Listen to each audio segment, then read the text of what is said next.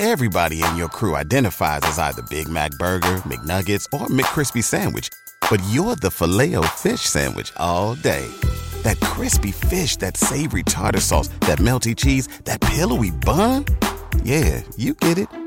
Every time. And if you love the Filet-O-Fish, right now you can catch two of the classics you love for just $6. Limited time only. Price and participation may vary. Cannot be combined with any other offer. Single item at regular price. Ba-da-ba-ba-ba. Ravens coming off their bye, healthy, ready for the final stretch. It's time for the gauntlet this week on Pod Like a Raven.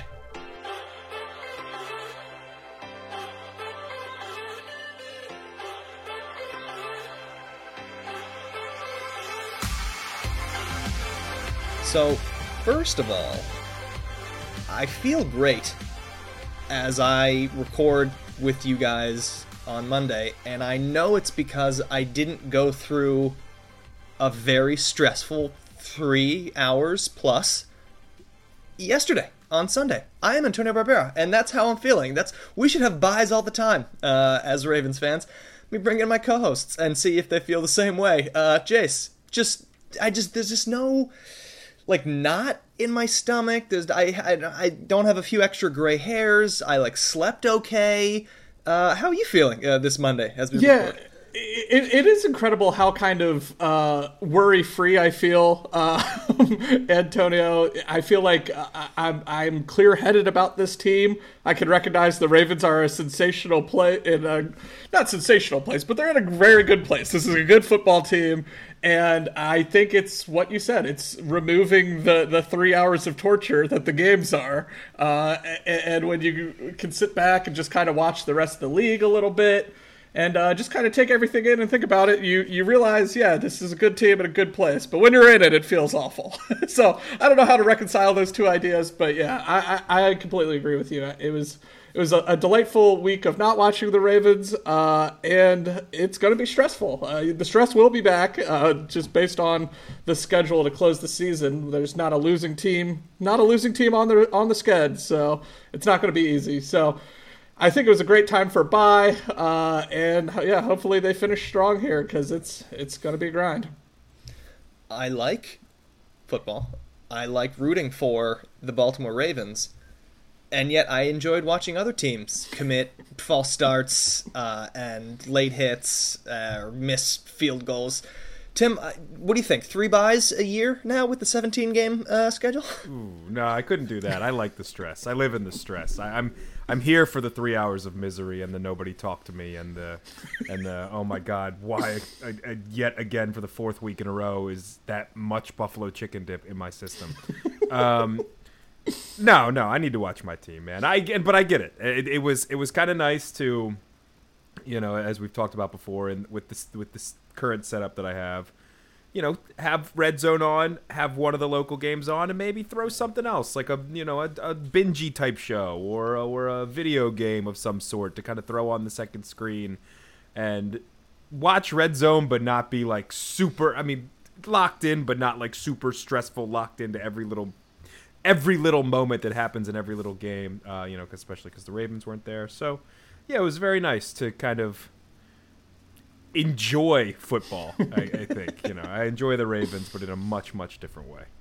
I joked about the 3 buys, but between the 3 of us and every listener, that 18-game 2-buy thing, that's happening. That's coming in the next 5 to 7 years. So maybe I'll be upset when it does come. But for now, nice to have a week to relax.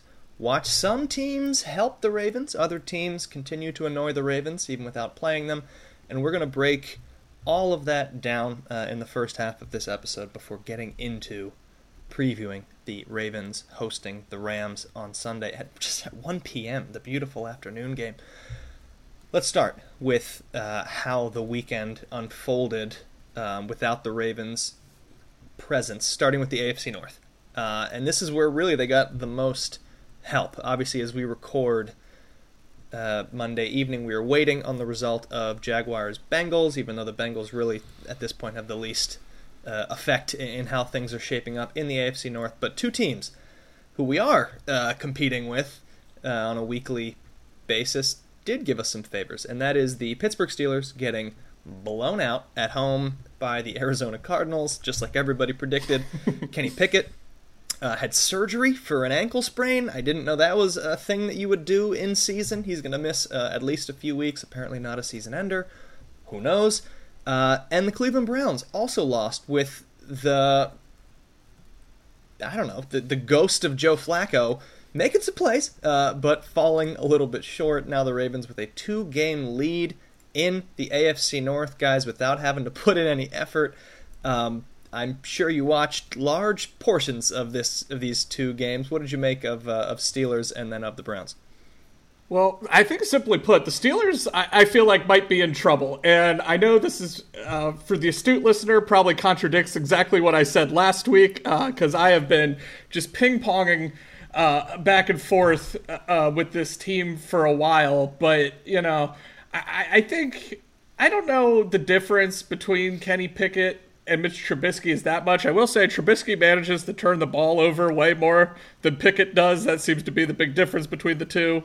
So that's obviously not great. And they just can't score. Their offense is still they go down 24-3 to this Cardinals team. And they had a chance to go up early in this game, but they get kind of stoned. And then the Cardinals went on a 99-yard drive right before halftime after they had a goal line stand, so that's kind of a turning point there. But yeah, I don't know. I mean, we were kind of joking. It's weird.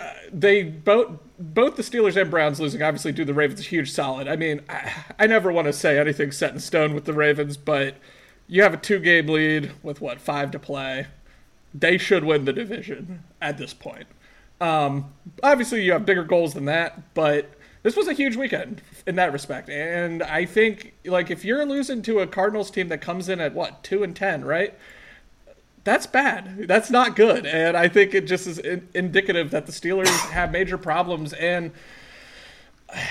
they still might have enough cushion. They're still in the 5 seed at the moment. But I don't know. They just looked really bad. I mean, that's about as bad a loss as almost any team I feel like's taken this year. To just, you go down 24-3, you lose 24-10 to a 2-win team in your building. That's tough. That stinks. And it's go time. And Mike Tomlin, he said it. He said they're not playing. They played losing football, and certainly they lost in a big way on Sunday. So I mean. But knowing the Steelers, I'm sure they'll bounce back. They play the Patriots on Thursday Night Football, who might be the worst team in the league. The Steelers are favored by 6 points with Mitch Trubisky. That's all you really need to know about how bad the Pats are. But, and they play the Colts, battle of 2 7-5 teams. That's going to determine playoff stuff. So I'm not writing the Steelers off. I still think they could sneak into the playoff field. But I think I'm officially in. I'm not worried that they're going to do anything. They are a one-and-done playoff team. I'm sure they could still beat us at the season finale, though. Yeah, I mean, that's kind of the thing. As bad, they could be, 0-17 heading, or 0-16, heading into week 18, and I'd still be worried that they were going to beat us. I mean, I'll never forget. It was, I think it was 2008, the year that we went 5-11. And I was sitting up at Deep Creek Lake, and it was the last game of the year, and the Ravens beat the Steelers. And that is Pittsburgh territory, and there was houses all around ours screaming for the Steelers. So I ran out and said, just whooped with the Ravens at the end of that game, and it was the best thing ever, and that's what this rivalry is. But I totally agree with Chase. So it's not just their offense. I don't think their defense is that good, and then T.J. Watt got hurt. They give up a lot of explosive plays. And it's something that, you look at the names and you look at the jersey, and it's what's happened for the Ravens for a long time, in years that are not this one, where the defense was mediocre to bad, but it was that Ravens defense. It's no. Ray Lewis hadn't been here for a long time. I don't know what you're talking about. Arizona, before we go to the other game quickly, just for Arizona, if you're an Arizona fan, are you happy that Kyler Murray's back and kind of playing well? I mean, he went 13-23 for 145 and a touchdown. Also he had 20 yards on the ground. It's tough. It's not something that this podcast can debate. I'm sure Fansided has a lovely Arizona Cardinals podcast that you can listen to and subscribe to and get all your Kyler Murray hot takes out there. But they're currently sitting, if you look at Tankathon, which is a brilliant website for kind of figuring out the records and stuff, they currently sit number 3 in what seems to be a 2-horse race at the top of the quarterback draft order with Drake May and Caleb Williams, and they're not getting past the Patriots or Carolina the way they're playing right now. So I don't know. It's an interesting question if you're an Arizona fan. Is this a good thing? Obviously, winning's always good. It'd be hard to root for losing, but the Jags have Trevor Lawrence because the Jets kept beating teams at the end. They beat the Raiders on a ridiculous play at the end, and they got stuck with Zach Wilson, and we all know how that's turned out. So it's an interesting thing to think about. Kyler Murray's a good player, but I don't know. It's a weird one. Let's get to the most emotionally conflicting thing I think I've ever felt on a football field, and that's old 6'8", 38-year-old Smokin' Joe rocking the number 15 in the brown and orange of the Cleveland Browns uniform. I feel like I've been cheated on, but it wasn't anybody's fault. You know what I mean? Like, it was kind of one of those things of, like, you understand, and there's nobody did anything wrong, and yet you still feel icky about the entire situation. Watching Joe Flacco throw just an incredible spiral, and watching him just sit back in the pocket like nothing was going on around him. There was no situational awareness, and still uncorking a ball like 60 yards, overthrowing a receiver by 15 yards deep. Like, it felt so good, and it wasn't because it was him screwing up. It was because it was Joe Flacco looking relatively competent, and then I'm like, but it's with the Browns. I didn't know how to feel. There's a lot of word salad for basically that emotion of, I thought he was okay. He's clearly the best option that the Browns have at quarterback. I'm super happy for my former Super Bowl MVP. And yet it's on the team I despise the most, in the city that, like, I have to go to Columbus this weekend for work, and I'm already pissed that it's kind of just in the vicinity of Cleveland. I don't know Ohio geography. Well, I don't care. It doesn't matter. I was going to say, it's not really, but okay, good. It's just in Ohio. And you know what? That's all I need to know, Jace. I don't care about the geography of Ohio at all. Trust me. It was between Columbus and Cincinnati for a work trip, but I was like, can we just not? Can I just not go? So yeah, it was weird. It was weird watching Joe Flacco be relatively competent, which I thought was kind of surprising, to be honest. And I felt happy for him, but not happy that it was good for the Browns. I mean, it didn't help. He threw a back-breaking interception and they lost, so that's still fun. But I don't know. I didn't know how to feel, guys. I really didn't know how to feel. Yeah, there's two sides to this. First of all, I just love Tim's. It's sad and depressing, but realistic image of feeling all the wrong emotions while watching the one that got away kind of thing, or is cheating, or I very much appreciated that. Not got, but that's the thing. It's not got away because we're happier. Like we just are. It's better. It's just better that you're no longer together. But you had some good times, I guess, yeah, like 3 months of good times. Yeah, it was good.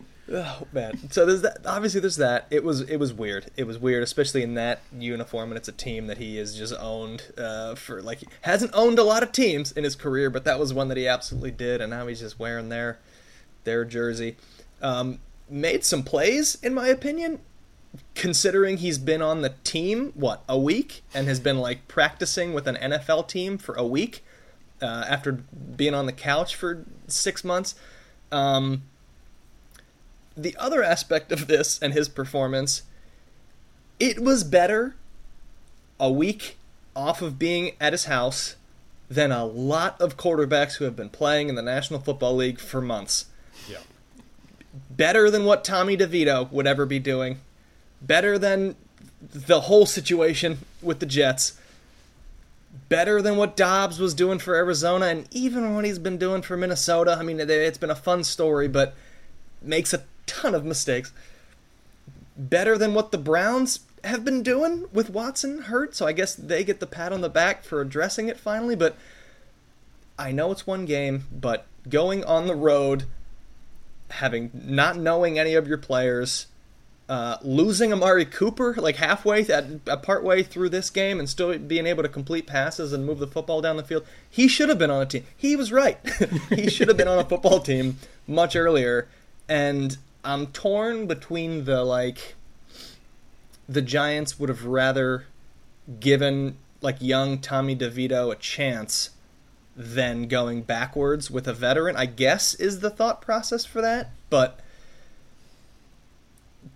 other situations like the Jets are one where you could have had an actual competent NFL quarterback who was on your team previously. So I was happy. The end of it was, and the end of this ramble is, I was happy to see Smokin' Joe rewarded and really being right about his own confidence, because it was obvious that the ability is still there. Made some mistakes, had the fumble or whatever.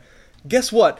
Lamar Jackson has that happen late in games too. So that's So overall, if you had to grade him with all the circumstances, it's probably like an A-. So good for you, Joe. And I hate that the Browns have a quarterback that may win a game or two and get them into the postseason. Do I want Joe Flacco in the postseason? No, I do not. So, yeah, it was weird. It was weird, is my long ramble there. Well, I think your last point, Antonio, is I think what plays into it being strange, the strangest part, I guess, for me, is because, like, I think he's been away from the Ravens long enough that just him physically being in the Browns uniform wasn't quite as shocking to me as I thought it would be. I forget which one of you said, but you were right. Flacco, the only person who's beaten the Browns more in NFL history is Ben Roethlisberger than Joe Flacco, and now he's their quarterback. But it was like that whiff of competence that is kind of, I think, possibly going to get the Browns to the finish line, at least in terms of making it a playoff appearance. And, if the Ravens are going to, and we'll talk more about these scenarios in just a moment, I think, but if the Ravens are going to get stuck playing on Wild Card Weekend, potentially, there's worse opponents to face than 2023 Joe Flacco, I will say. It's just so weird, like you guys said, it kind of left me battling internally because I want Joe Flacco to do well. He's one victory away from 100 wins in his career. I do want him to get to 100. He's currently 99-82, and I think this stat points to how hard it is to be a quarterback. He is 3-15 as a starter since he left the Ravens, but as you rightfully pointed out, he was like a solid quarterback on Sunday. He's better than a lot of we've seen, and I think he is certainly better than DTR and PJ Walker. And so, like, even if that's a low bar, I think he can maybe do enough to get the Browns to the playoffs.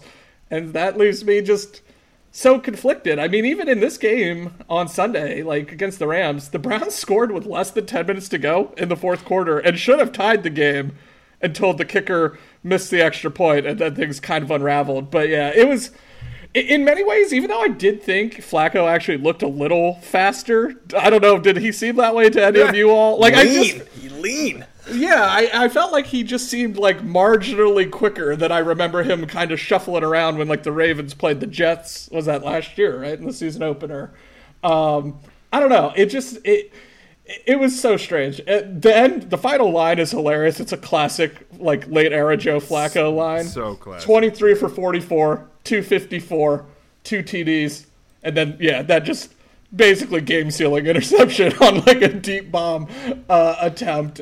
But, yeah, all that being said, I did think he looked competent, and I think it was, as you guys said, a good reminder, he is a good quarterback. Did he throw for his normal 5.8 yards per attempt? Yes. But, like, Joe Flacco was a good quarterback. Even though he's been 3-15 since he left the Ravens, he is a good quarterback still, given what quarterback play is in the NFL. But, yeah, I don't know. I leave all this not really knowing what I want for them. Because, like, on the one hand, I'm like, man, it'd be nice if the Browns could, like, keep the Bills out of the playoffs, right? Like, but also, like, screw the Browns. I don't want the Browns to win anything. I want both these stupid teams we just talked about to miss the playoffs if given the chance. So, I don't know. I'm in a glass case of emotion, to quote Ron Burgundy. I really don't know what I want from these AFC North teams. I guess I just fall on the side of I want them to make the playoffs because I think they're worse teams than some of the other options out there.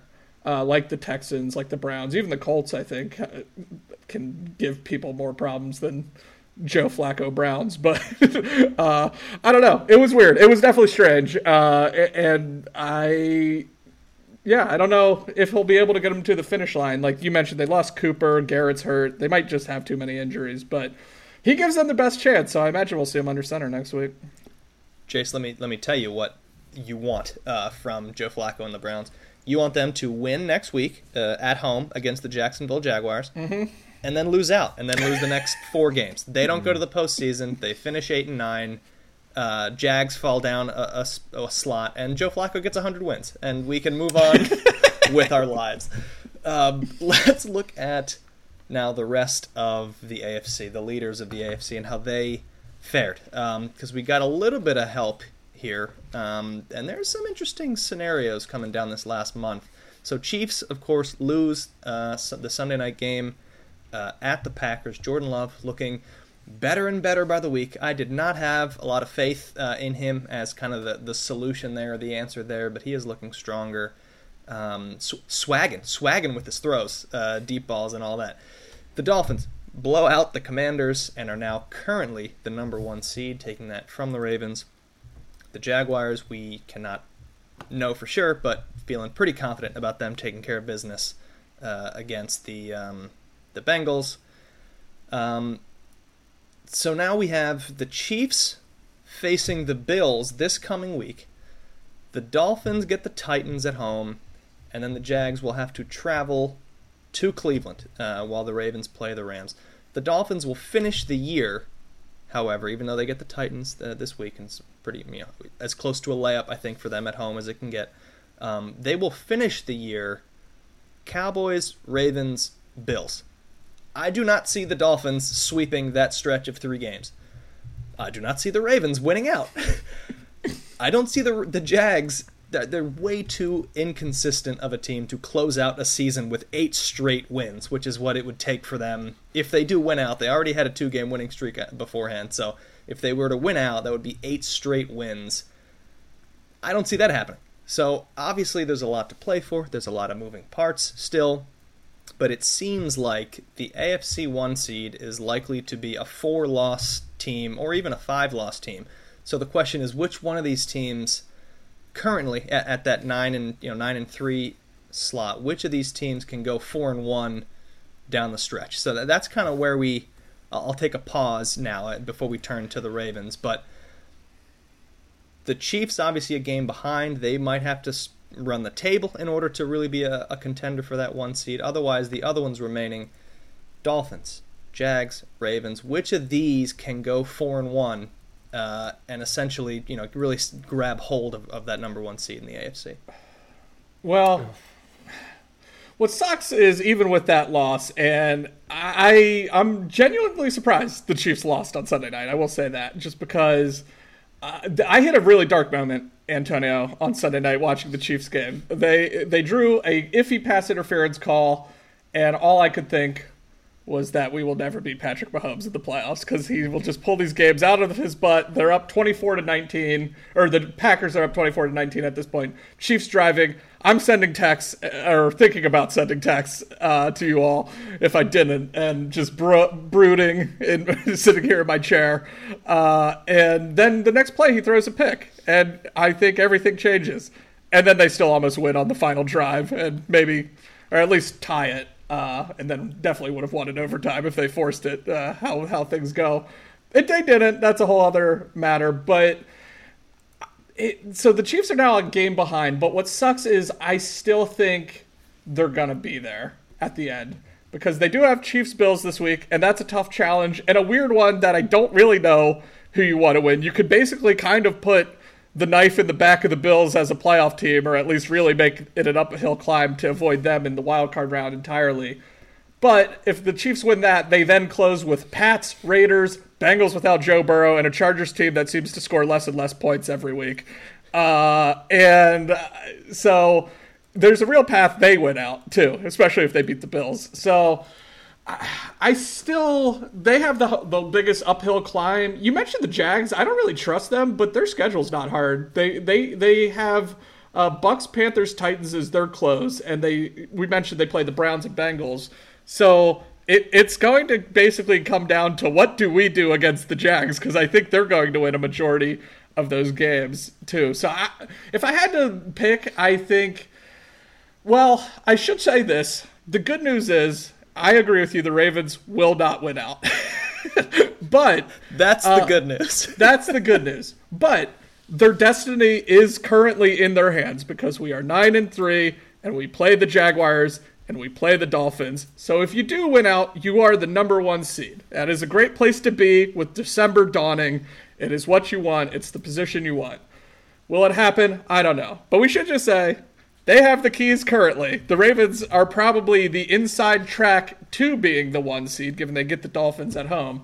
That being said, I still think the Chiefs find a way to to end up there, just because that's how this league seems to go, and we can't have nice things. We have 20 years of Brady, we have 20 years of Mahomes, and soon I'll be an old man thinking about the glory days of when Rich Gannon was the best quarterback in the AFC. We just can't have good things, so that's why I think the Chiefs will somehow find a way. And then Tony Saragusa sits on him in the championship game, and everything's fine. I was kind of hoping that Jace would listen to your instructions and not talk about the Chiefs, so I could swoop in and talk about the Chiefs, because I wholeheartedly agree with Jace here. If you look at ESPN Bet right now, and Jameson Hensley had this reported, the Ravens currently are the slight favorite to be the number 1 seed in the AFC. Please do not bet that. That is a ridiculous bet. They're plus 225. The Chiefs and Dolphins. The Chiefs and Dolphins together, with everything we know about the Chiefs, and the fact that they're a game behind now, are both plus 260.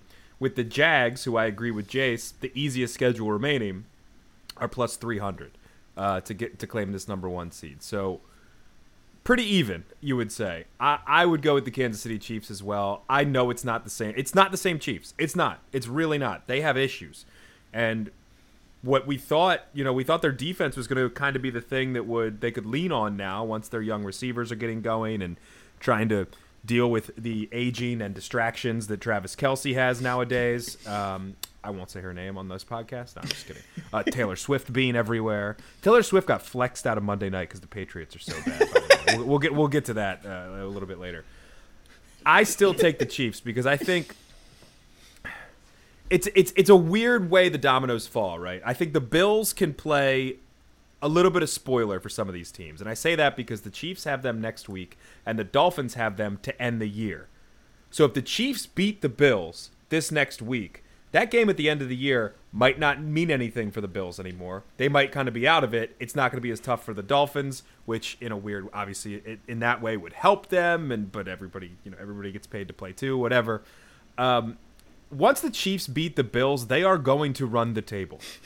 So they are going to be, if you look at the standings right now, so let's just say they beat them, they're going to end up 13-4. Still hate the 17-game math. They're going to end up 13-4. They just are, because they're not losing to the Patriots in a game that got flexed out, and even though Taylor Swift is going to be in the crowd, ESPN did not want to cut away to Taylor Swift, even though they knew that would get them a ton of ratings because the Patriots suck that bad. We just need to keep emphasizing that. They're not going to lose to them. They're not going to lose to those Raiders who have nothing to play for anymore. The Bengals season will be over, and then it's the Chargers at the end of the year. If Brandon Staley isn't fired by that point, which I think would be a surprise, then they're really not going to be playing for anything at the end of the year there. It's in LA. There's going to be 85% Chiefs fans. That might be a game to get the 1 seed. They'll probably put it on Sunday night. they're going to go 13-4 and run the table. I have full confidence in that team, even if it's not the same Chiefs team. I think it is interesting that the Ravens do kind of have this. They have this thing in their own hands of the Jaguars get the Ravens and the Dolphins get the Ravens, and the Ravens get both of them. And they get the harder team, in my opinion, the Dolphins, at home, which is so important, in my opinion. I think that's a crucial thing for the Ravens to have that home game there in the freezing cold. I'm not going to be the old guy that said that offense might not travel, but that offense might not travel if it's 20 degrees outside. Just saying, the Dolphins are more than that. They're more than a gimmick team, but it's certainly a factor. I think the Ravens have a great opportunity there. The problem with that is I don't think there's going to be a letdown spot after a bye. Harbaugh's great after a bye. But there's also the 49ers in San Francisco on Christmas night. So, get all your merry cheer out of the way around 4 o'clock and then really let the misery set in around 5, 8:15 kick. you might have to go to bed at halftime because it will be such a blowout. And I know everyone's all over the Niners right now because of the impressive win, which we'll get to later. But that's the best team in the league. If they've got everybody healthy, I'm very nervous about the Ravens trying to deal with that. It'll be a fun matchup, but that right there for me, that and then just a who the hell knows with the Steelers game at the end of the year, that kind of takes the Ravens out of contention for me. Pessimistic fan, sure. Dolphins, I mean, look, it's really just the Cowboys and the Ravens here. Because if the Bills are already out of it, if they lose to the Chiefs, they got to win every game. If they lose to the Chiefs, they're kind of out of it. It's really just the Cowboys and the Ravens game. If the Cowboys lose to the Eagles next week, they might be out of the contention for a number 1 seed, so maybe that game doesn't get as hard. All of this to say, if I power ranked these, I would go Chiefs. I'm going to take the Ravens out of it because I can't get past my fandom. I apologize. I just can't. So I would put them 4, and that's probably not fair. I don't want the listeners yelling at me. That's how I just see it based on the schedule, and I'm sorry about that. And maybe it's just I haven't seen them in a week. Maybe they're way better, and that's fine, and what have you. And they pull off some crazy upset. They beat the Jaguars and Dolphins and Niners, and the Steelers game doesn't even matter. How nice would that be? It won't happen. Out of the other 3, I would go Chiefs, even being a game down. This could come back to bite me because of the Monday night game. I'll go Jaguars, slightly number 2, and then Dolphins 3. I think the Dolphins are a really, really good team. This is all to say that all these teams are really good, and the Ravens are going to have to beat these teams to compete. I think talent-wise, they're the most talented team in the AFC. I think the Dolphins are behind them, then the Chiefs, then the Jaguars. But in terms of schedule and how things play out and stepping up in big moments, all right, fine, I'll put them in there. Chiefs, Ravens, Jags, Dolphins. I don't know why they're second now. I don't know. But it's gonna be tough. But well, they're second because they're a great team, Tim. They're the best. They're the best team of the 4. Here's the big overarching point in this, and maybe it's just this is a stupid take because the Chiefs are not as good as we think, and and admittedly I had to watch the replay of the rest of that game last night because I didn't stay up because I got an early alarm, what have you.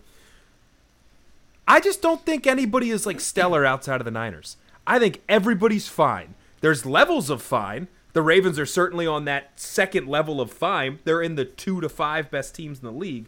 But there's the Niners who are like the holy crap team, which I feel like usually we get at least 2 of those teams. I think we only got 1 this year. And then everybody else is kind of just like, meh, which is why I'm so wishy-washy on the whole thing. But yeah, I don't know. It'll be fun. But like Antonio said, this is the gauntlet. Let's see it. And if the Ravens can come through this gauntlet unscathed injury-wise and battle-tested and battle-hardened a little bit, rather than just getting into a cakewalk and then all of a sudden you're getting smacked in the face with a really good team in the playoffs, it might benefit them. It might benefit them. But, yeah, we'll have to see. I'm not going to bring up the hot take question of if the Ravens just have a healthy Lamar Jackson, would you just give us the 3 or the 4 seed if that could be guaranteed? I don't even want the 1 and the 2. I'm not going to go there.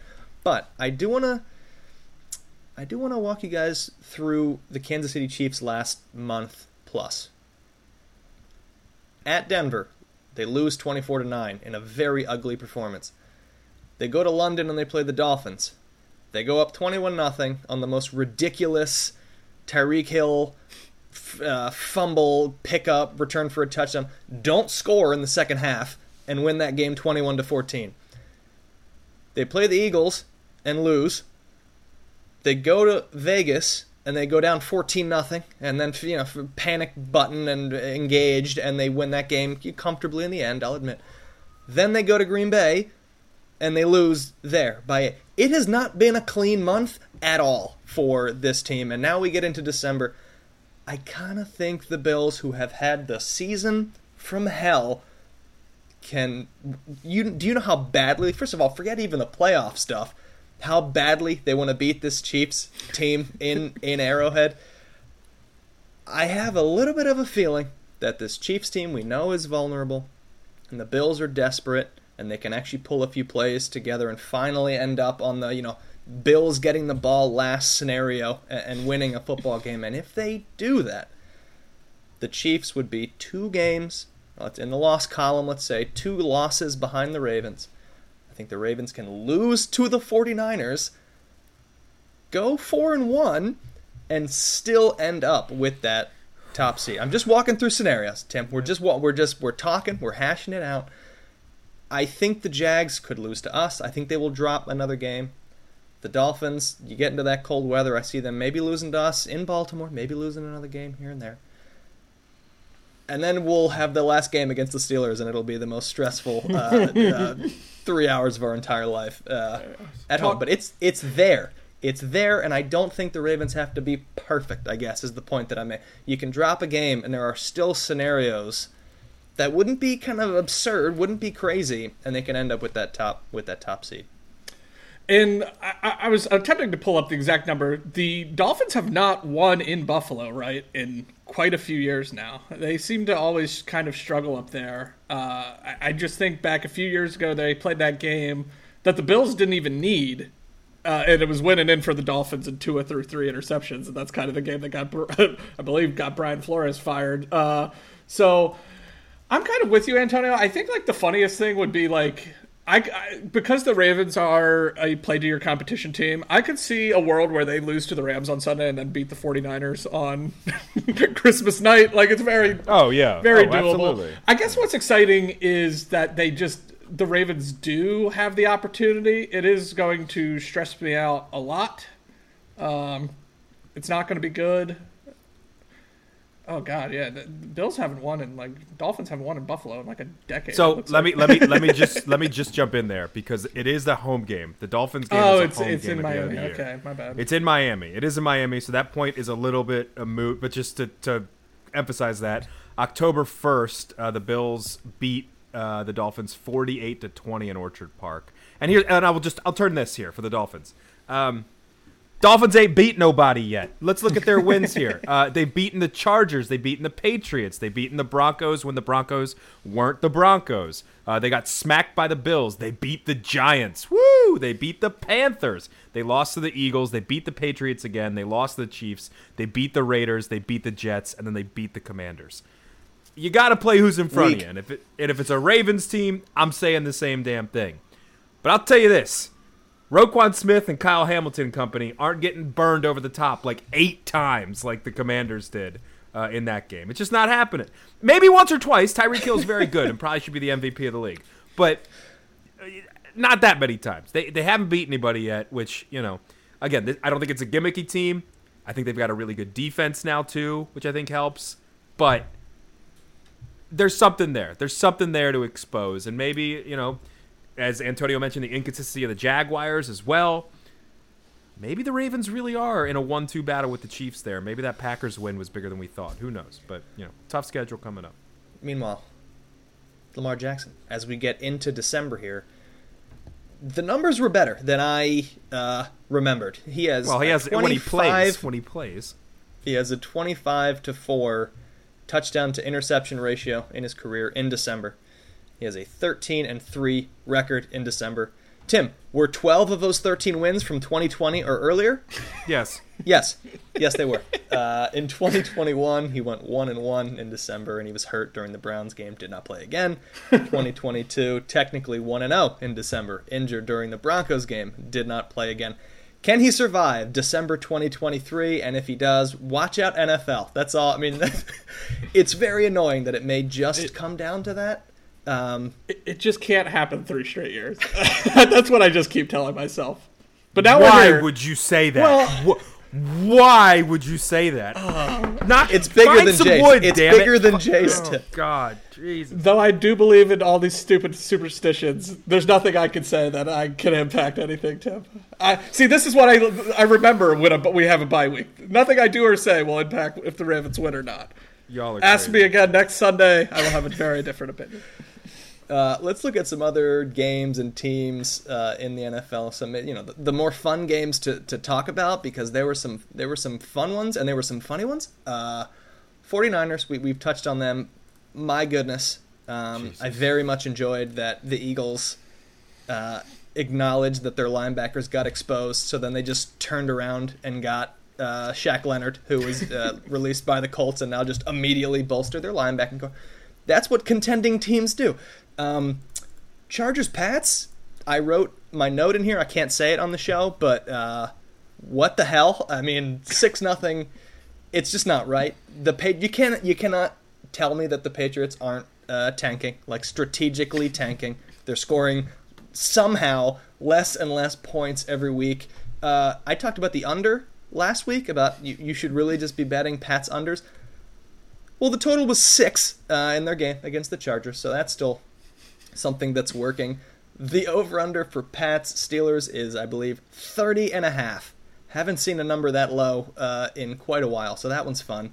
And then my last note about the NFL this week, just terrible, terrible officiating everywhere for both teams on back-to-back plays. You guys saw it in the Chiefs-Packers game. There was a horrendous call in the Texans-Broncos where there was a very clear fumble that was then recovered by the Texans, and they called it a forward progress. Forward progress was stopped, so it can't be a fumble. There was no whistle. They just decided after the fumble that forward progress was stopped. Some remarkable stuff from the officials this weekend. And I feel like it has been a weekly conversation this year, and at some point something has to give. I'm not sure how, but it's point of emphasis this offseason should be not specific calls, but the referees themselves, and I'm not sure how we fix it.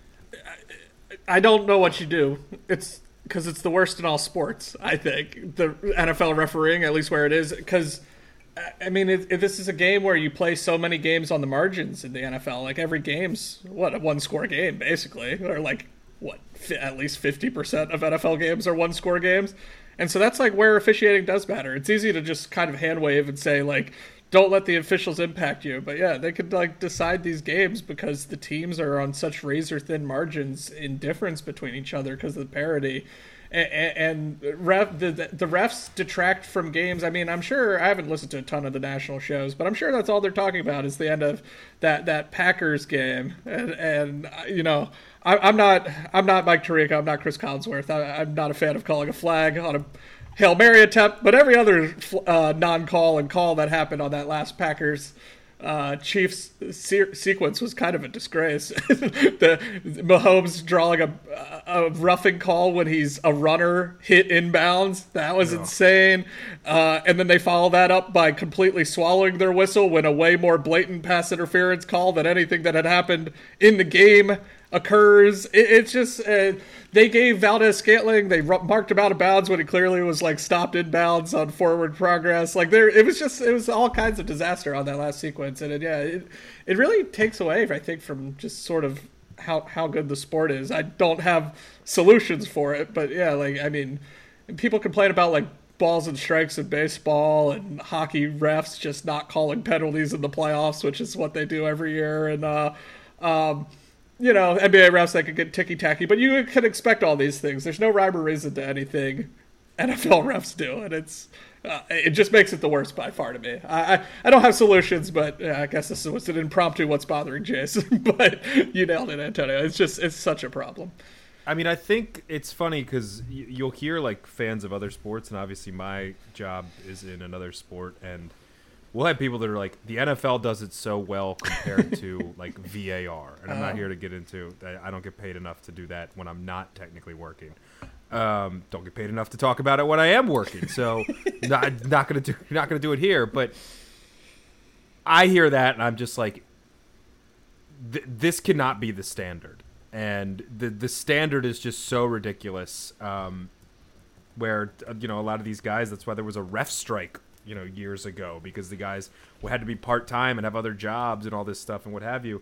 It's hard because the easy solution what you think is the easy solution is, well, we should bring back those challenges, or within 2 minutes, every pass interference is reviewable, just like a fumble or something. But the problem with that is when we had challenges, there was clearly a directive from the league not to overturn stuff. One, clearly, I don't care how much they say that wasn't the case. They overturned one in the year that we had this. And two, everything looks worse in slow-mo. Everything looks worse in slow-mo, so they're going to get called. If they do bring it up and then they kind of say, hey, we need to probably overturn a couple more of these, there's going to be a ridiculous amount, and that'll be the arguing point from fans. I think one way that it could help, and it flies in the face a little bit of the argument I just made there of the slow-mo stuff, or maybe you only play it in real time, what have you, is you have somebody in a booth that is looking at a screen that can get into the ref's ear, and if it's an egregious call, like there has to be some sort of line, whether it's time of game, whether it's only certain types of penalties, like 45-yard pass interference penalties, whether it's anything like that, where somebody gets in a ref's ear and says, hey, Antonio, you got to look at this. Like, we got to stop play right now. You have to go to the monitor and look at this. There's something wrong. And maybe you do it where they can't look at a slow-mo angle. They can only look in real time, so it doesn't affect that. Maybe you do something of that way. But there's just so many bad calls in the NFL. And I don't really know how, other than that one harebrained idea, how you kind of fix things. I'm going to be very, very specific here, but in the Chiefs game when they threw the flag on the Mahomes scrambling hit, there is a ref closer to the play who does not throw a flag, and it ends up being, I don't know the term of the type of the side judge or whatever the actual term is, but it's a ref on the sidelines further down the field, throws the flag, and you see him run in, and they all kind of huddle. And I'm not reading lips. I don't have a microphone on the field, but the way that they're interacting looks like one of the refs, and it might be the head official, asking the ref who threw the flag, like, are you sure? Or, like, did you really see that? And because you see him just kind of go, like, demonstrably shaking his head, like, yeah, like, I definitely saw it. Like, he wanted to be, like, the emotion had gotten to him in making the call, where he's being challenged by another ref, and he's like even more certain now because he threw it, and he's getting called out on it by another ref. Yes, no, I definitely, yeah. And he's wrong by a lot. So even the aspect of, like, the confidence aspect, or the, like, I need to be right aspect is something that I'm not sure how you fix, but it seems like a problem. Getting younger is something, maybe, is a way to address this also. But I feel like a lot of times you have these, like, veteran officials who've been doing it for so long that, like, they know, and they do things that it looks like a call, so they just throw the flag, and then they are adamant about it, and they aren't really right, visibly right, factually right. It's frustrating. It's difficult. Good luck, NFL. I something to sort out. More technology, as Tim was mentioning. Chipping the ball to solve some of the dumber things that they do for marking the down and all that. If they've scored, if they've crossed the goal line, if they've gotten first downs. Yeah. Little things that you can try to do to fix a bigger problem, certainly. Anything else, guys, from the NFL this past week before we turn to Ravens-Rams? Yeah, I'll just go quickly here. Just running down, like, the scores from ESPN and the things that kind of grabbed my attention. Maybe the Colts loss wasn't... No. The Colts loss was still egregious and still terrible. But the Colts are okay. The Colts are an okay football team who, not going to lie, and I hate saying this because you don't ever want to, like, give the Colts bulletin board material. Who knows what Irsay listens to. Wouldn't mind seeing them in the wild card, though, especially with the added revenge factor, and we're not going to screw this up again. But Shane Steichen's a great coach. Gardner Minshew is doing enough in the absence of Anthony Richardson. And that good team. Solid for the Colts fans who I think didn't have any hope going when Anthony Richardson got hurt. So, just interesting from them. Not to give them too much praise. I hate the Colts. We mentioned the Chargers-Patriots, and one thing that you did forget, the Chargers covered their spread, which was -5.5, and they scored 6 points. NFL's fixed, Tim. It's fixed. It's -5.5. That's script right there. They covered -5.5. The Chargers covered. Everybody went, Chargers? Anything more than -2.5? Do not take that. Well, the Chargers covered, and they were celebrating on the sidelines with a rousing 6-0 victory, which is just egregious. The Lions can't stop a nosebleed, but the Saints, my God, I heard a stat because I did listen to some of the national podcasts before this. Like next year, the Saints are going to be $71 million over the cap, and like I get that the cap isn't real, but at some point you got to blow that up. And if you're a Lions fan, look, you're just enjoying this, right? It's the Lions are good. The Lions are most likely going to host a home playoff game, but you got to be a little bit cynical. Like the Tim fans in you are like, oh, but we can't stop anything on defense. This team isn't going anywhere. The Jets put in Trevor Siemian to add a quote spark to their offense. I'll just leave that one there, and we'll move on. That's the most depressing statement of all time. We talked about the Dolphins being the Dolphins, and really, yeah, I mean, that's all I kind of got. The Niners game, man, the Niners-Eagles game was another – we've had a lot of really, like, you know, highly touted games coming in, and a lot of them have lived up. I think it's been a pretty good NFL season. I think it's a lot because most teams are kind of mediocre, but 49ers beat the brakes off of them. You wonder, the Niners talked a lot of trash, and good for them, they backed it up. You just wonder, pissing off Philly fans, if it has to go back to Philly for a conference championship. We don't have to talk about big security Don, who apparently everybody in the Pennsylvania area already knew, and now he's he kind of got into it with a player, and he's not a coach. It seemed a little weird to me, but Philly loves him, and trust me, if he was wearing purple and black, I think I'd get a tattoo of him on my forearm right now. But a little bit of a weird thing there, and obviously it didn't end up working out because the Niners from there kind of blew their doors off. I wonder, are the Niners too good to be a team like so many teams this year, where they get talked about in the media a lot because they have the statement win of the previous week and then start to lay an egg, and it's like this ebb and flow that almost every quote-unquote good team in the NFL this year has suffered. Are the Niners too good for that? Maybe, but let's just see. It's something to monitor because I think I don't know. I was watching the game, and it's one of those things where they're beating the brakes off the Eagles, right? They're exposing the middle of the field. Debo, who, good on him, he talked a lot of trash, and he backed it up, and that's great, and that's what you need to do because it's embarrassing if you don't. But it was another, to zag a little bit, it was another comfortable win for the Niners. Can they do it when they're down? Like the old Ravens, the Roman Ravens. Can they do it down 10 with, 10 minutes left in the game? Or is it the dink and dunk stuff and the over the middle, like matriculating the ball down the field, which you love to see, but sometimes you need a little more explosion? It's a weird thing to say for a team that has Debo Samuel, Christian McCaffrey, George Kittle, and Brandon Ayuk. Like, I understand that. But it just seemed in a take a step back 24 hours now from the game, and even further when you're listening to this, it was just another comfortable win for the Niners, and maybe they're just that good. But you always worry about the team that's just that good, and then they get punched in the face once in the playoffs, and it's like, okay, I don't know. It's just something to watch. I still think, like I said earlier, that the class of the NFL, and then so maybe you can accuse me of talking out of both sides of my mouth, and that's fine. But just something to monitor there for the Niners. Are they good enough where they're going to overcome this thing that no other team has overcome this year? The holy crap, everybody's talking about us. Now we're going to fall flat on our face back down to earth. I hadn't thought about that angle, Tim, but in looking at their results, they have not actually won a game by less than a touchdown since week 2. They beat the Rams 30-23. And it is weird because obviously you want to go on the road and beat the 1 seed 42-19.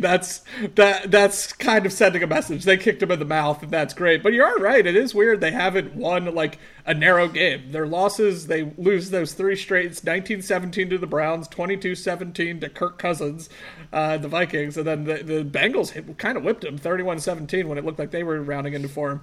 But they've just been hammering teams again since their bye week. And so, I don't know. Yeah, it's weird. I hadn't thought about it. There is an outside chance. I hadn't thought about it too much, but that the Niners get the 1 seed in the NFC, which I think would definitely change things. Because aside from us, their other remaining games are the Seahawks at home, at the Cardinals, at the Commanders, who have given up, I believe it's 100 points in 3 games. And then they close with the Rams in Santa Clara to end the season. So I mean, there's a very real chance the Niners win out, and they have the tiebreaker over the Eagles. So the Eagles certainly, they play the Cowboys, but they close with the Giants twice and the Cardinals, so they don't have the hardest finish. But yeah, I thought the closer we got to the game, I thought the Niners might win. I didn't see it being quite so one-sided as it ended up being, and I just completely agree with you. I think. I assume they're the favorites to win the Super Bowl today, and I think they have to be. I think they're clearly the best team in the NFL, given everything we see on the AFC side and what we talked about today, and then on the NFC side, yeah, they just went to the number 1 seed with 1 loss and beat them 42-19. So, like, well, what more could you do, really? That's kind of sending a message. So they're so good. I mean, I don't get the Brock Purdy thing. I don't think I ever will. But he's good. He's a good player, and they're a great team. So, yeah, it was really, really impressive. Let's turn to the Ravens now. At home, hosting the LA Rams. Ravens, 7.5-point favorites in this one. Boy, that's an annoying half point. The Rams, I would say, are the definition of an average football team. They have a 6-6 record. They have a plus 15-point differential, which is pretty small. They are 15th in passing yards, 15th in rushing yards, 13th in points for, 15th in points against, and 16th in yards against. But they are winners of 3 straight. They had Stafford out for a stretch, but he's now back, relatively healthy, I guess. So an interesting is how I would put this. It is an interesting matchup between the Rams and the Ravens. Obviously, Baltimore, the more talented team on both sides of the ball, at home, coming off the bye. But the Rams have done some positive things in the last few weeks. Are trying to make a playoff run, and we're going to start with the Ravens offense. Against the Rams defense. Ravens again coming off a bye. Can the rhythm return to those 30-point offensive performances with some time to rest, get healthy, integrate some new things into the playbook, maybe? And how do we see this going at home in the friendly confines of M&T Bank Stadium? I mean, coming off a bye and at home, you kind of like to think that they would get back to their winning ways here, right, in terms of the offensive side of the football. I think it's a lot of just Aaron Donald and everybody else. You know, you're looking at the Rams depth chart and you pull it up, and not a lot on that defensive depth chart that you recognize or know. And I think that was kind of the running theme going in, right, with this team. It was a lot of, oh God, they're going to do that on defense. They're going to be miserable. They were supposed to be one of the worst teams in the National Football League. There were talks of try and trade Matt Stafford or get out of Matt Stafford or sit Stafford if he gets hurt and go for the Caleb Williams thing and keep it in LA. Like, there was a lot of that. And they've been okay. But, yeah, John Johnson III, is there. But not a lot scares me on that Rams defense. I think the Ravens offense, coming off a bye, getting more practice time in, getting Keaton Mitchell more involved in practice, I'm sure, as well. I think this is the... which, should be comfortable for the Ravens, right? This is the side of the football where they should win the game. And then the defense, who has been great, doesn't even really have to worry about the likes of Cooper Kupp, Nakua, Jesus, easy for me to say. Robbie Havenstein, shout out Ligonor Jays, and Kyron Williams as well, and we'll get to that side of the ball in a second. But yeah, I think this is... the Ravens offense needs to go into this game thinking we're going to win the defense has carried us for a couple games, and the defense has been the story of the season. Even with some of the changes on the offense side of the football, I think the defense has kind of been the dominant force. Let's see the offense flex that muscle a little bit and kind of lead the way here on Sunday, and I think they should, and I think they will. It's kind of easy to forget because they're in this stretch. I believe it was one game in 23 days. And so they haven't played a lot, and so it's easy kind of to forget for me that this is only game 2 since Mark Andrews has gone out, and see if I guess they get Isaiah Likely more involved. I know. I kind of wanted to bring this up earlier. I don't know what you all think of. Certainly, he's not going to play this week if it even happens at all. But Zach Ertz is floating out there. I don't know if that's someone the Ravens might pursue. I don't know if that would be a long-term. Harbaugh basically did do a "we like our guys" thing. Of course he did. He also said he was optimistic that Justin Madubuike and Marlon Humphrey would play in this game. So we'll see if they're on the field on the defensive side. But it's hard. I'm generally optimistic they'll be able to move the ball. It's kind of, you never know with this team. I think it could go very easily one of two ways, just knowing how the Ravens have seemingly operated forever. They either come out flying, and I think they scored like 35 points in this game, or they fall completely. They play just a completely flat quarter and a half, and everything's rusty, and Lamar's just miss. It could go one of two ways. I certainly hope it's the former, and I think it'll be the former just because we kind of talked about like their talent outside of Aaron Donald, which is a big if. He still looks pretty good, even if the sack numbers aren't quite there from what they used to be. I mean, just in Sunday's game, we saw, he forces a pressure on – the game's kind of over, but he forces a pressure on Flacco into a grounding penalty and then ends the game with a safety sack. So he can still get after it, and he's still pretty much one of the leaders in pressure rate among interior defensive linemen. So he'll be a handful, and certainly I think we talked about our offensive line wasn't exactly great against the Chargers. So hopefully some rest time for Ronnie Stanley, Morgan Moses, those guys who've been banged up. Linderbaum, who's probably been battling through an injury all season. Hopefully it helps them. And so I'm optimistic just because I don't think, outside of Donald, the Rams have those difference makers. But again, I'm not going to be shocked if we get a flat performance and missing Mark Andrews is still a thing, and they randomly give the ball to Keaton Mitchell 3 times and then stop. Like, I'm not going to be stunned by any of those things. Jace, I am going to be stunned if that happens. I think they're going to have a very open playbook with some nice new wrinkles that the Rams haven't seen and haven't been able to prepare for. I would hope that the philosophy for this game offensively is, it's very funny. We do these notes ahead of the show and then go through the podcast, and I wrote, "Where is Aaron Donald?" in my notes, and then Jace added some stuff, and I think Jace thought I meant, "Where has he been this season?" But I actually meant, like, where is he on the field on every play? That is what I want the Ravens to do. Double him every single play, completely eliminate him. I'm sure other teams have tried to do this. I would wonder how much success they have had. But that should be plan A, B, C, and D. Eliminate him from the game plan and have these other Rams who are much less known, much lower pedigree, have them beat you, have them make plays.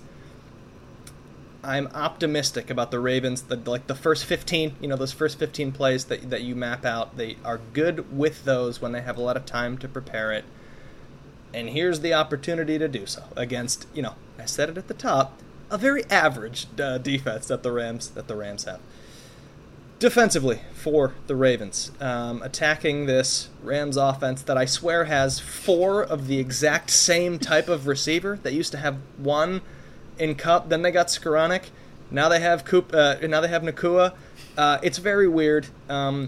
Defensively, will our physicality overpower them, or will we be chasing these little guys all over the field as they get yak after yak after yak?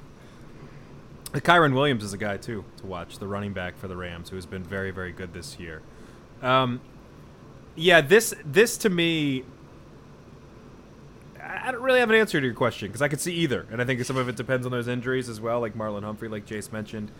But I think this actually is a coordinator battle. I think Sean McVay is one of the best play callers in the National Football League. He absolutely owned Jim Schwartz and that Ravens-like Browns defense. Is that what they were? No. Okay, that's ridiculous because it's just the most inaccurate statement of all time, even as it was being made early on in the year. But, a good Browns defense, some would say great, I would disagree. Sean McVay totally owned Jim Schwartz and that defensive unit for the Browns. And obviously the Browns don't have as much to, on the offensive side to kind of mitigate issues, and the Browns defense has to be stellar for them to win games. The Ravens don't necessarily have that issue, but I think Mike Macdonald versus Sean McVay is the matchup here. This is the key, big-time matchup. What does McDonald have cooked up for Sean McVay, and how does Sean McVay, neutralize a guy like Kyle Hamilton? How does he deal with the ever-presence of Roquan Smith? How does he scheme things up so that Patrick Queen can't come on those, shoot up the gap blitzes and get it to Matt Stafford's face? I think Matt Stafford has been playing really well this year as well. Just kind of under the radar, balling out because they're just a nothing team, the definition of mediocrity, as Antonio has said. But a lot of that's because not a lot of talent, especially on the defense side of the ball. And Matt Stafford has just been on one. I would not be surprised to see him go off in this game. But I think, it really comes down to, what does Mike Macdonald have? This is another prove-it spot for Mike Macdonald. He has eviscerated Ben Johnson, the offensive coordinator for the Lions, and many others on the way to this dominant defense as the Ravens have. McVay, from a pure play-calling standpoint, maybe not talent, but pure play-calling standpoint, might be his toughest test yet. And so we'll have to see how he handles that. And you know me, boys. I'm here to see the defense, so I'm excited to watch. Well, McVay, and you mentioned it, this got me thinking, Tim, him combined with Stafford, and is Stafford the best QB the Ravens have faced to this point in the season? I think it kind of depends, your thoughts on the state of Burrow's injury in week 2. Obviously, he goes out injured in their Thursday night football game. And Deshaun, how healthy was he? Deshaun Watson, his season ended after he played the Ravens. So I think you can definitively say he is. Yeah, because you go Stroud early, injured Burrow, Minshew, Dorian Thompson-Robinson, Pickett, Tannehill, Jared Goff, Josh Dobbs, I think, Geno Smith, Deshaun Watson, Burrow, and then Jake, whatever his name is, and then Justin Herbert. But we did that the last 2 weeks. I'm not doing the Justin Herbert thing again. So yeah, there's definitely an argument there. Yeah, and that's exactly what I was thinking. I was like, well, they did pretty good against Herbert, but I do think Stafford's better than Herbert, at least this season. You mentioned he's been slinging it. That touchdown he threw to Puka Nacua on Sunday was just crazy. It was, he ran a good route, but he just dropped it in there, and Nacua was able to just run the rest of the way. So he can still sling it. He can't really move, so I think that's, for a Ravens team that is, I believe, still first in the NFL. I don't know if that's changed with us having the week off, but was first in the NFL in sacks. If they can get after Stafford, he's 35 years old. He was never fleet of foot.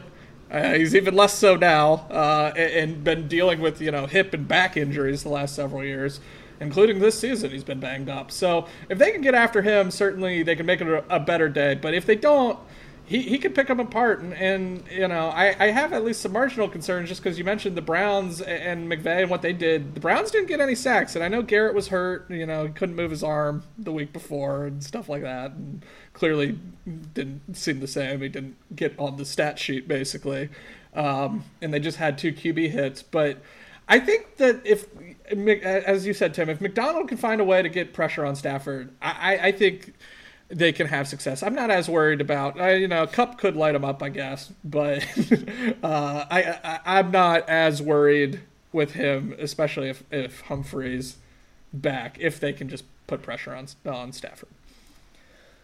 Let me take all of you down memory lane a little bit. The Rams played the Ravens in Baltimore in the Rams Super Bowl winning season 2 years ago, and it was gross for the Rams. There. They won. There you go.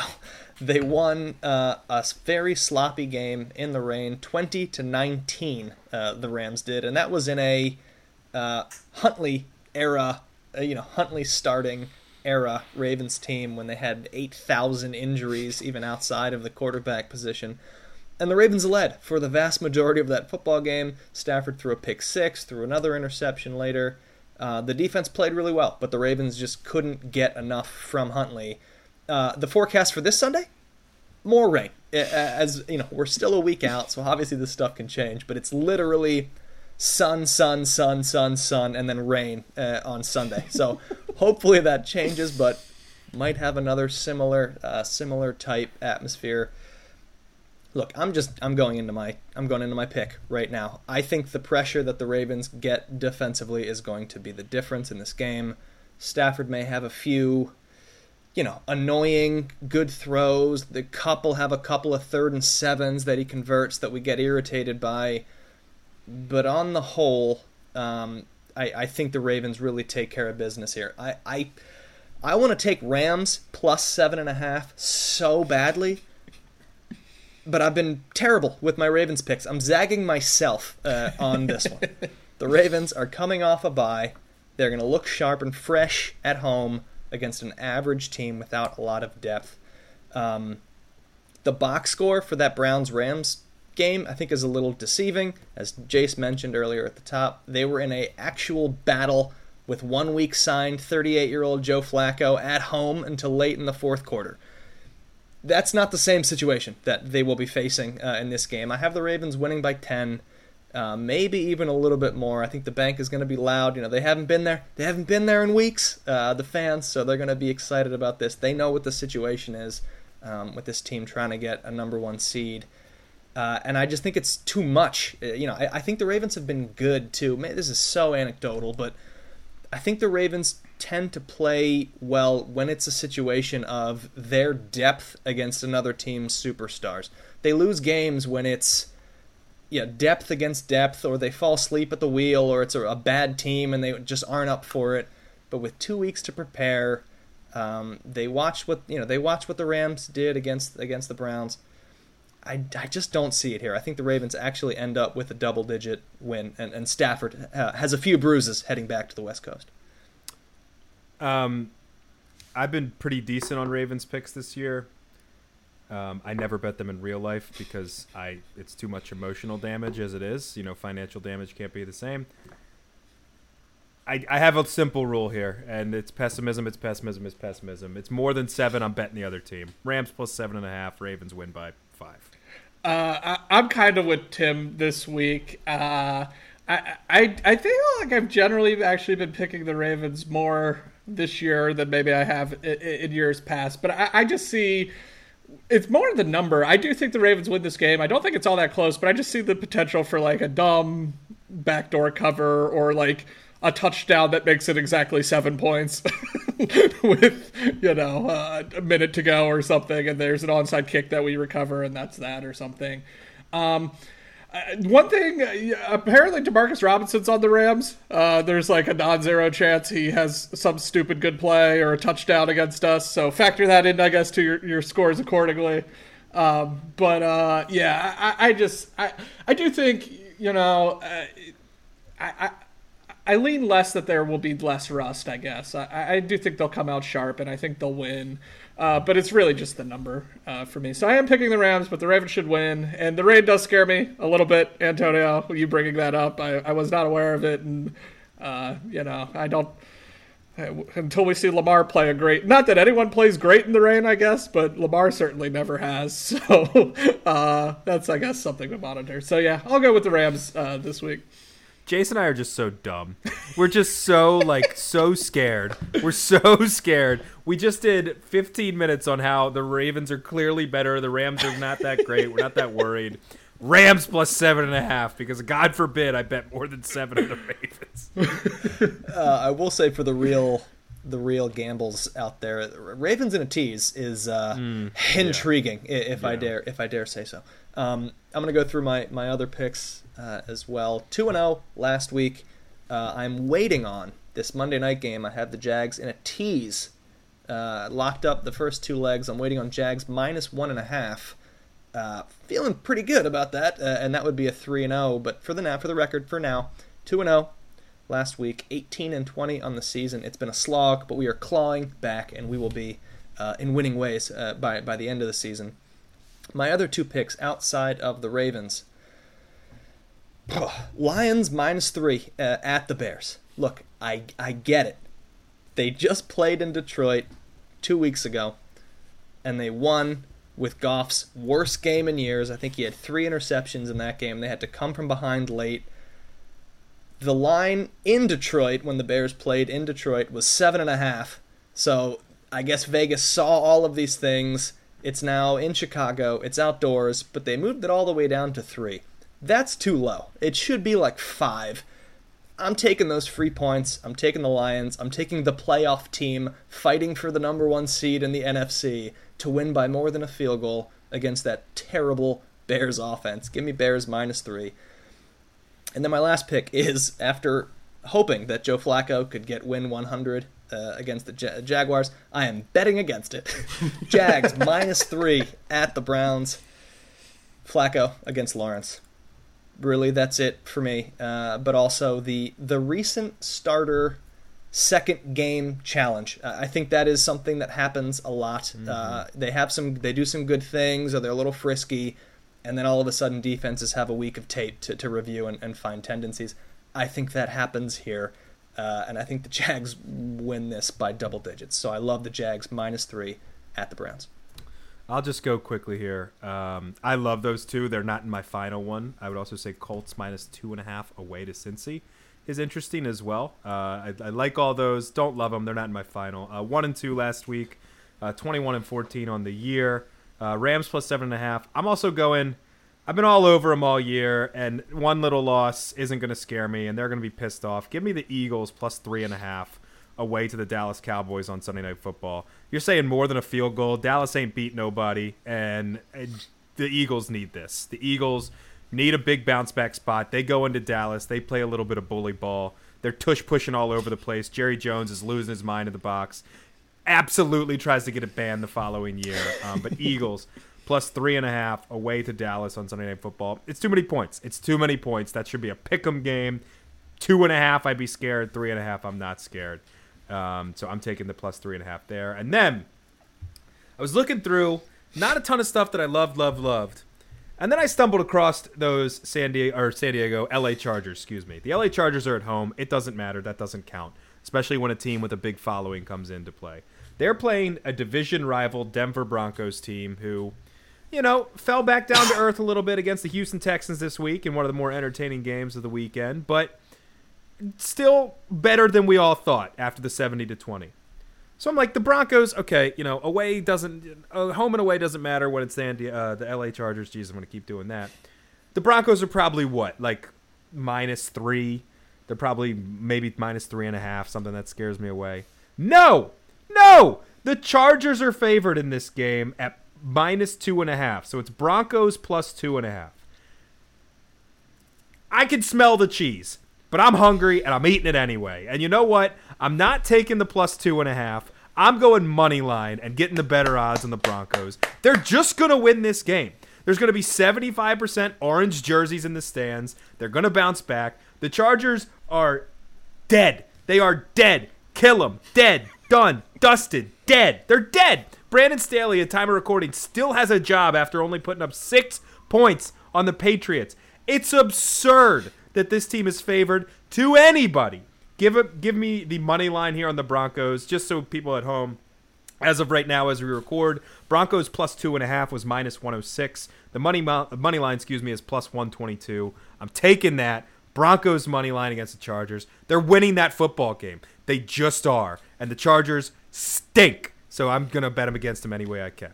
That line and matchup was just like, it was made for Tim Horsey to bet.